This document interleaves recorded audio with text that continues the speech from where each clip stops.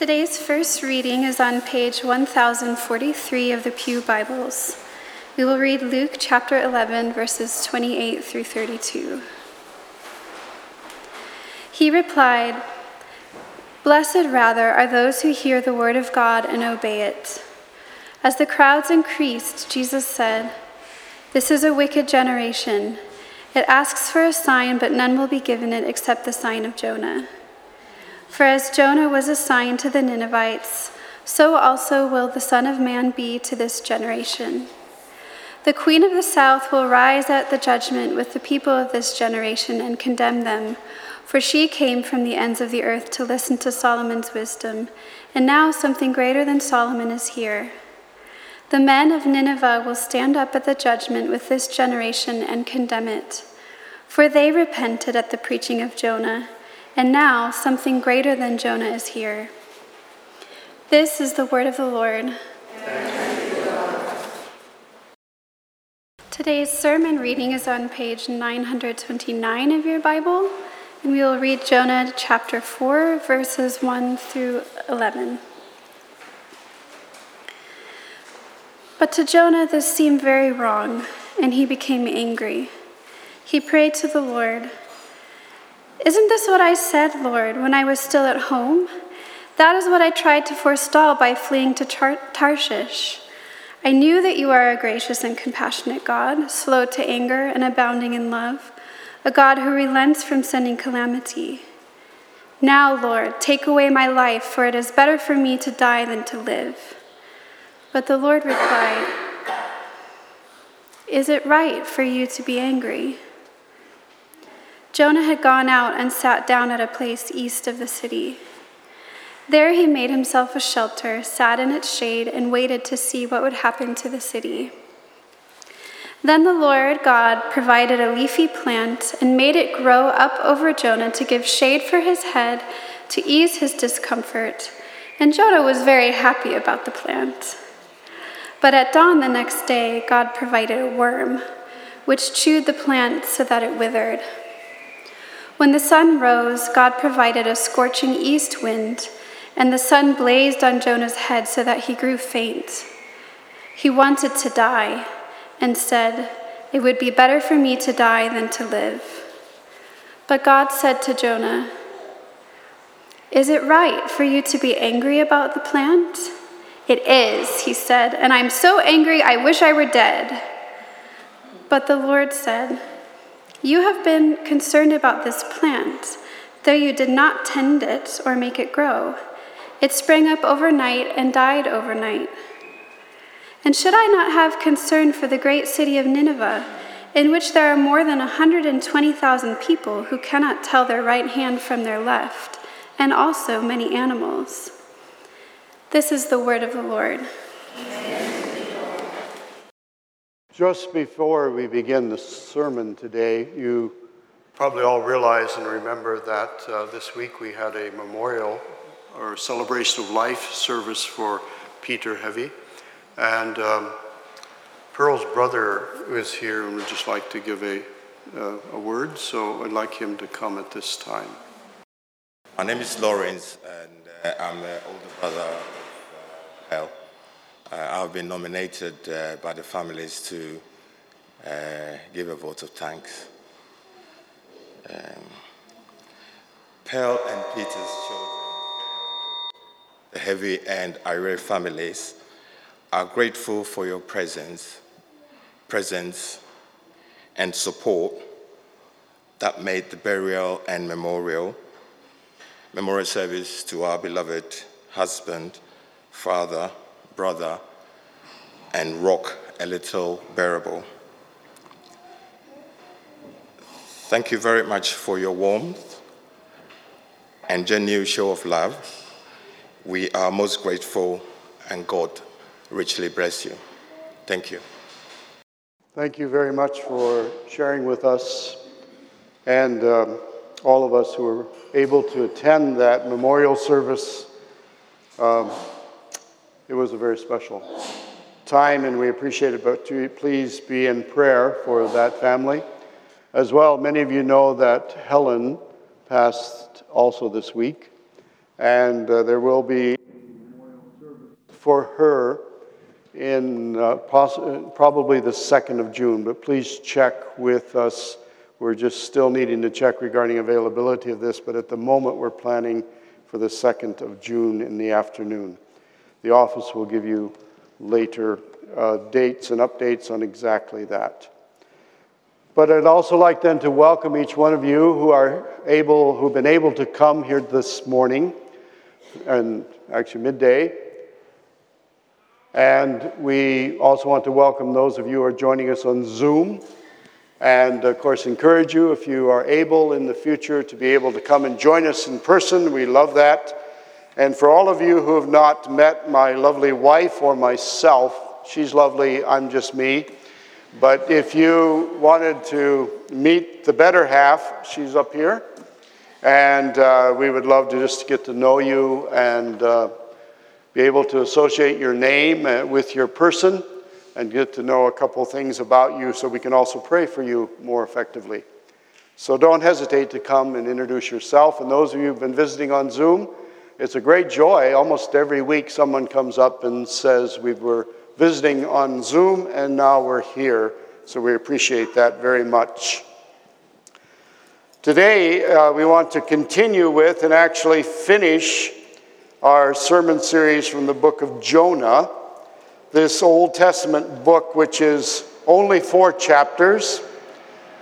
And as we have been going through the book of Jonah, one of the things that we have wanted to emphasize to all of us is that God's Bible is a source and a key source of the way God reveals himself or the way God introduces himself to us. It not only has his names and he declares who he is, but it also gives us the record of how God has worked in the lives of many different men and women throughout the Old Testament. And then in the New Testament, of course, it reveals to us God coming in the flesh, God in the person of Jesus Christ, the Son of God who has come. So we learn a lot about God as we study in the Bible.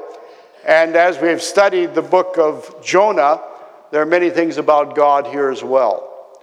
Of course, you remember chapter 1 as we looked through it, I mentioned and we looked at the fact that the main word which reappears again and again in chapter 1 is actually a name for God. In English, particularly in the more recent translations, it is usually spelled all in capital letters, capital L, capital O, capital R, capital D. In that manner, the translator is informing us that it is a special Hebrew name for God, Yahweh, or meaning the personal God. And in chapter 1, Jonah is being introduced to a God who's personal, but also a personal God who has a personal will, plan, and desire for Jonah's life. And of course, you remember, just like Chris reminded us of last week, Jonah understood God, but chose to do something different. Is that right, Chris? Yeah, okay. And I am so excited about that, actually. When we leave here, whenever God does that, I wonder how many months people will come up and go, and this means this. That'll be a great tribute. But chapter 1 tells us about God who is personal. If you're here today and you do not know a God who is personal, a God who really comes into your life, time, and space, introduces himself and makes himself known in such a way there is no mistaking that it is God. I want just to assure you that that is the God of the Bible who will do that. He will speak to us in such a manner which we understand. And certainly Jonah came into that understanding as God came and pursued him. And even the sailors on the ship, as they saw God produce this incredible storm and then Jonah was selected among all the people as he was the reason God in his providence had sent the storm, and they as sailors trying to row and throw overboard the luggage and the things they were taking to save this man's life. And then suddenly, when there was no other choice, they put him overboard, and immediately the storm stopped. And for those men who up to that point had not known the God of the Bible, all of a sudden there was an irreconcilable happening where God did something that was only possible by God. And so it says they worshiped him, they sacrificed, and they made promises to this personal, real God. And then, of course, chapter 2 records Jonah as he is overboard and as he is sinking to the bottom.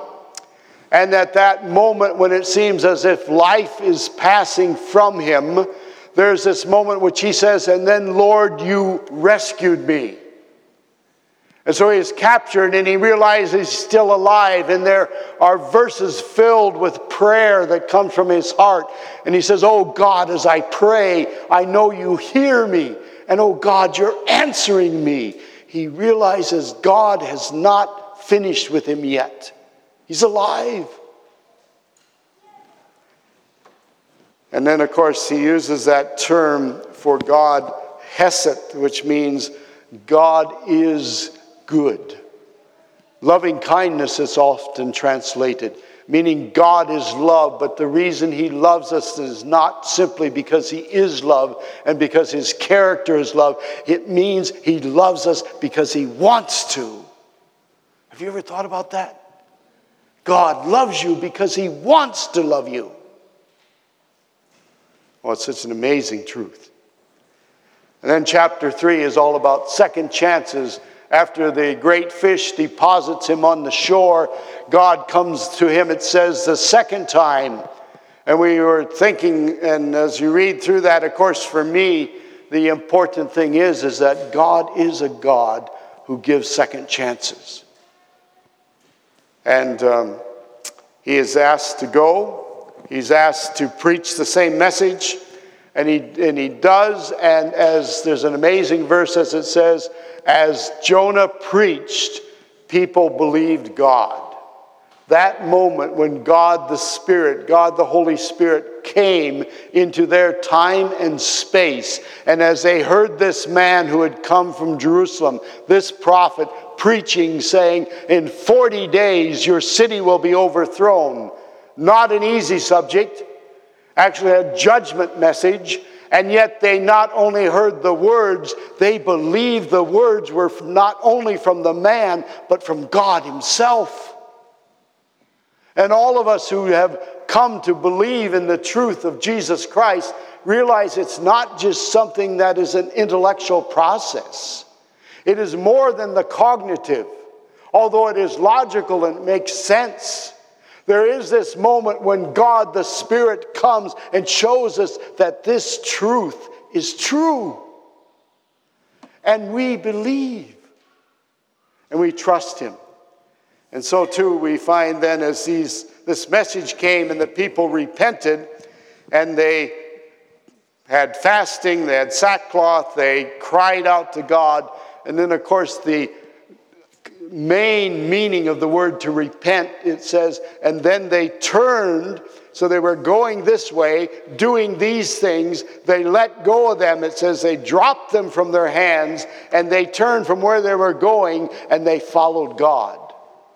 True repentance will always include we are going away from God. We are doing whatever we want to do. And there is this moment when we stop that movement and we consciously move towards God. And then God, seeing their repentance, it says he relented, or he had compassion, and he did not do the judgment which he had said. Now, that brings us to chapter 4.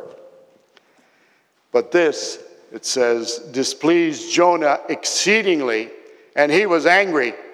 And if you look up in the lexicon, the word angry, it meant he was really mad, angry, hot. And think about that. Here's a man giving a prophecy. He's preaching. And actually, as we get to the last verse of this chapter, it will tell us that 120,000 people repented. Now, most preachers would be quite excited. Not angry. But it begins, you see, as you read chapter 4, and I want to thank many of you who have responded to me. I always find Jonah chapter 4 a bit of a frustration. The book could have ended so well with chapter 3. If you just took chapter 4, verse 11, and moved it to the end of chapter 3, he preached, they hear God, God sees their repenting in 120,000, and close the book. But it doesn't. As God inspired this book to be written, he includes chapter 4. And I have written or have spoken with many of you over a cup of coffee or sometime and just ask you what you thought about Jonah chapter 4. Thank you, each one who's replied. Some great ideas that you had, and you'll probably hear some of those today in some form. Because chapter 4 is just unique. But look, it begins with anger. Now, one of the things we do find in chapter 4 is this word anger is going to appear several times. And what is going to happen is we're going to have to look not only at being angry, but why one is angry. And then look with me in verses 2 and 3. It says, being angry, he prayed to the Lord, and he said, now listen to this prayer. I do not believe there is another prayer in all the Bible which would be somewhat similar. Listen to the prayer. O Lord, is not this what I said when I was yet in my country, that is why I made haste to flee to Tarshish, for I know that you are. What word reappears in the first half of his prayer again and again and again? I. Now he's angry, but his anger is coming towards God. And the last half of the prayer, he's going to actually blame the goodness of God. God, if you weren't merciful. God, if you weren't a God of grace. God, if you didn't have compassion. God, if you were not a God of loving kindness, I wouldn't be angry. He said, man, only a Jonah could pray like that. How many times have I ever said, oh God, that's not fair. That's not right. And there have been some moments walking under the trees in our backyard. God, zap them! And then repentance. But it's no different than in 2022, is it? You see, in this portion is going to be a very interesting way that God moves with Jonah, to make Jonah identify what is happening in his own heart. And in that process, you are going to see God begin to ask him questions. Look at this. Well, he says, before we leave the prayer, he says, and I knew that, God. And that's why I, instead of obeying, he doesn't say obey, he says, that's why I ran to Tarshish. Isn't that amazing? The reason he didn't obey was God. You ever watch I was a kid so much before most of you. There was this one TV program that we watched when our family first got a TV set. We lived in kind of a rural area. Didn't have electricity until I was in first grade. Never had water. But we had a TV set. And there was this one, I remember the person coming and said, but the devil made me do it. And here Jonah is saying, God, it's your fault. And that's why I didn't obey, which I don't know how that would go, but I somehow think when he stood before God at the end of time, that excuse would not be so viable. But then, look what God does. In the goodness and grace of God, he does not condemn him. But look what he says as he says, "Oh, therefore, Lord, please take my life." And look what it says in that end of verse 4. Or it is, yes. He says to him, "Do you do well, or are you doing the right thing to be angry? Are you doing what is right?" You see, God does not come up and say, "Okay, that's wrong," but he comes to Jonah and asks him a question. And to answer that question, Jonah must look deep inside of his own heart, looking not only at what he has done, but the very motivation, the very reason why he has done it. Often throughout the Bible, God in answering or God in speaking with people asks a question. And as we go through the question, we will end up finding the answer. Like, remember, a few weeks ago, we used as an illustration when people came to Jesus and said, "By what authority do you do these things?" And Jesus, rather than just saying, "Well, I am the Son of God," he said, "Let me ask you a question, and that will answer yours when you tell me the answer." And he said, "The ministry or the baptism of John the Baptist, is that from heaven or is that from man?" And the scribes and Pharisees knew that they said, if we say it's from heaven, which everyone believes, then they're all going to say, "Well, why are not you his disciples?" And if we say we believe it is from men, they're probably going to stone us because they know it's from God. You see, there are moments in our journey with God when our relationship with God moves from God saying, "Now go and do this," to God coming and starting a conversation where in our minds, our hearts, the very depth of our soul, God begins to ask questions. And those questions are amazing. It's like in the book of Isaiah, where God says to his people, "Come, let us reason, let us think together. For though your sins are red like scarlet, they will become white as snow." This concept where God wants to come and interact with us by asking us a question. And he does that with Jonah. And the first question, Jonah doesn't answer, but he answers it by action. It says he went outside the city, sat on the eastern side of the city. He made a shelter for himself, and he sat in it. Have you ever had God speak, and rather than answering, you simply started to run? This is what Jonah did. He moved out, built it, and waited for God to act. So we go through it into the next verses as we look at it.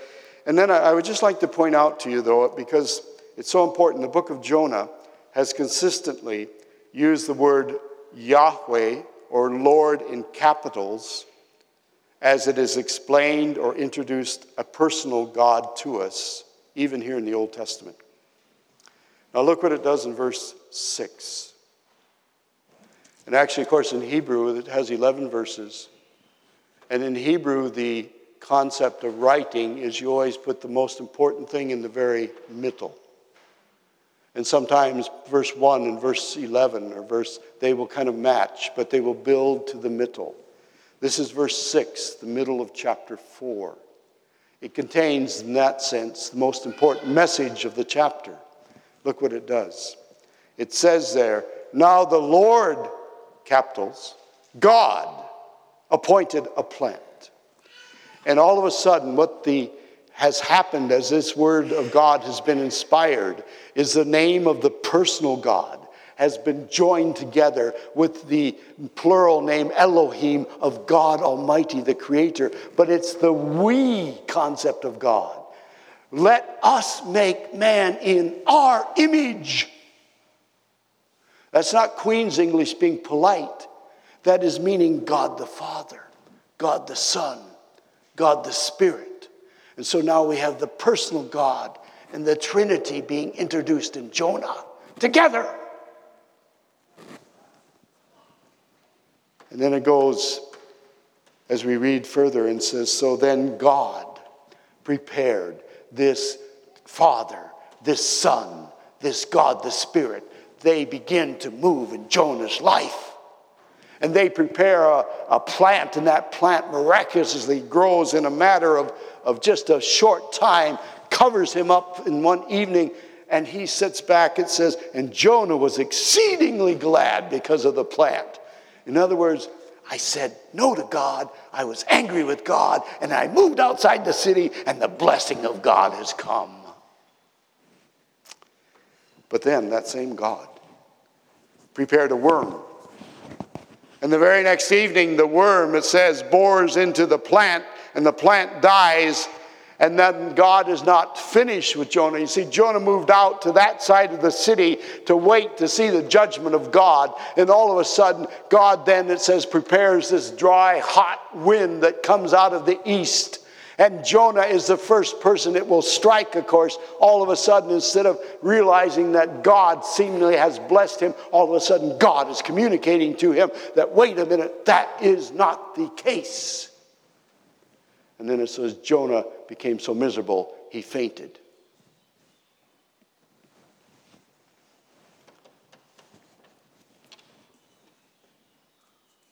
There was a time in my life when I got so busy for God, I actually literally burned out. I was so busy doing this and this and this. I remember I went to a leaders' meeting for our mission in London, and the leader of the mission was handing out a suitcase of free books. One of them says, Winning Over Burnout, written by 3 authors, a medical doctor, a psychiatrist, and a Christian minister. The concept is that a person burns out physically, mentally, or emotionally, and spiritually. I do remember as I flew from London to Novosibirsk, I reading the book and finding out I had all 10 of the characteristics of those who would commonly burn out. And then as I went through steps 1 through 8, I found myself in step 7.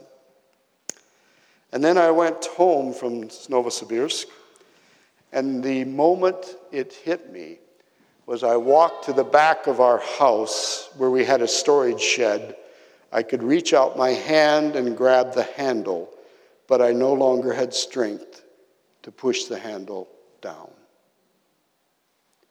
You see, there are moments in life when God hadn't deserted me, but God needed me to allow to just come to the place like Jonah, where all of a sudden he just has no more strength. That one then begins to listen more carefully to what God is saying and what our body and our minds and our hearts say to us. But then Jonah goes on and God begins to speak to him, and listen to this.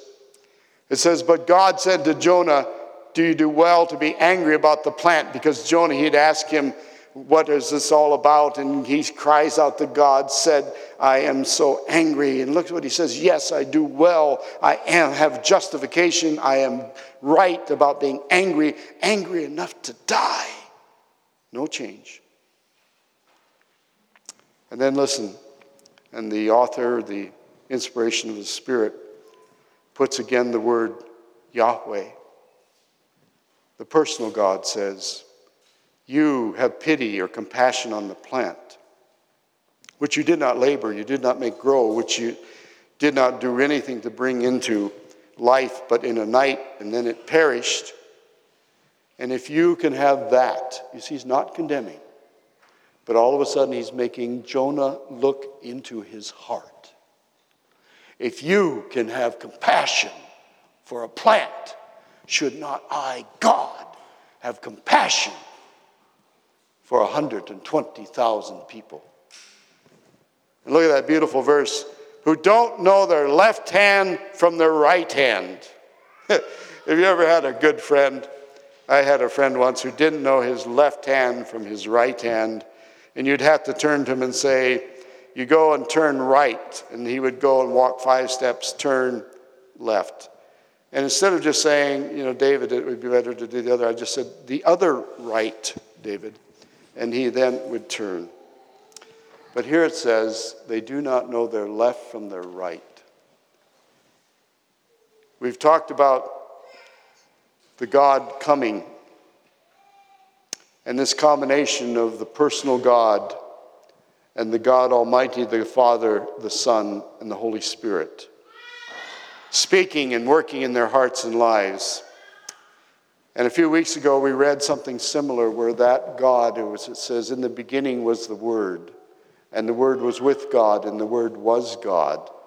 And as you read a few more verses, and the Word became flesh and dwelt among us, and that we would behold in him the glory of God. And at the end of that book, as he's being nailed to the tree, he uses almost the same words he uses in the book of Jonah. Father, forgive them, because they do not know what they're doing. The consistent character and love and compassion of God. I'd just like to close by asking you this question. How long has it been since God has come and begun to ask you personally questions? You know, it's an important question, isn't it?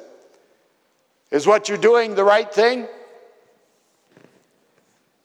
I remember one time as I was, first missionary day actually, first day I'd ever been in Europe. Well, we were in England, just landed in London, and very tired. Most of the wise people went to catch some sleep. The other man said to us, we got to be disciplined and get out there and pass out Christian booklets. I remember I went out into the streets. I saw a group of men who, in my naivety and my judgmentalism, I said, man, they need Jesus. And I started to walk over to them with my little handful of booklets to tell them about Jesus. And then, for my great surprise, 4 of them were there. 3 spoke really lovely British accents, and the 4th had an American accent.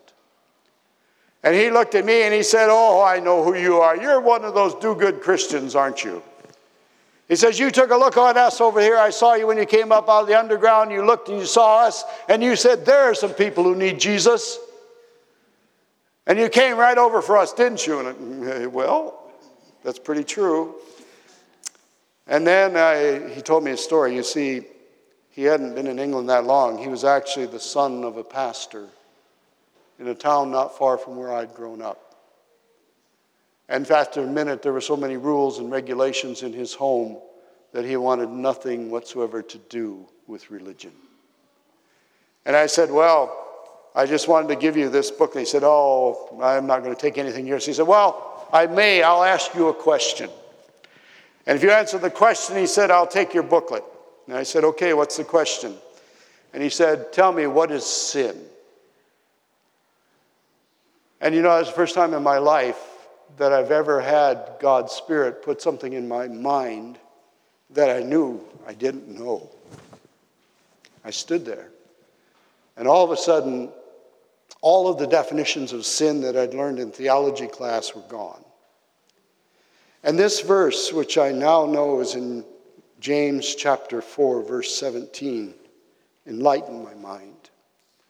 And that verse says, the one who knows to do good and chooses not to do it, for him it is sin. And the man looked at me and he said, you know what? I can accept that.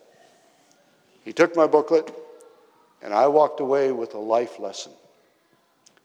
And I want to just bring that into this. I asked you a couple moments ago, how long has it been since God has asked you that type of question? You see, he doesn't ask it to condemn you. He asks it to help us look inside our heart and to identify the whys and whats. You see, the book of Jonah is consciously not finished because it is being finished today in my life and in your life as we answer these questions of God. Let's just pray.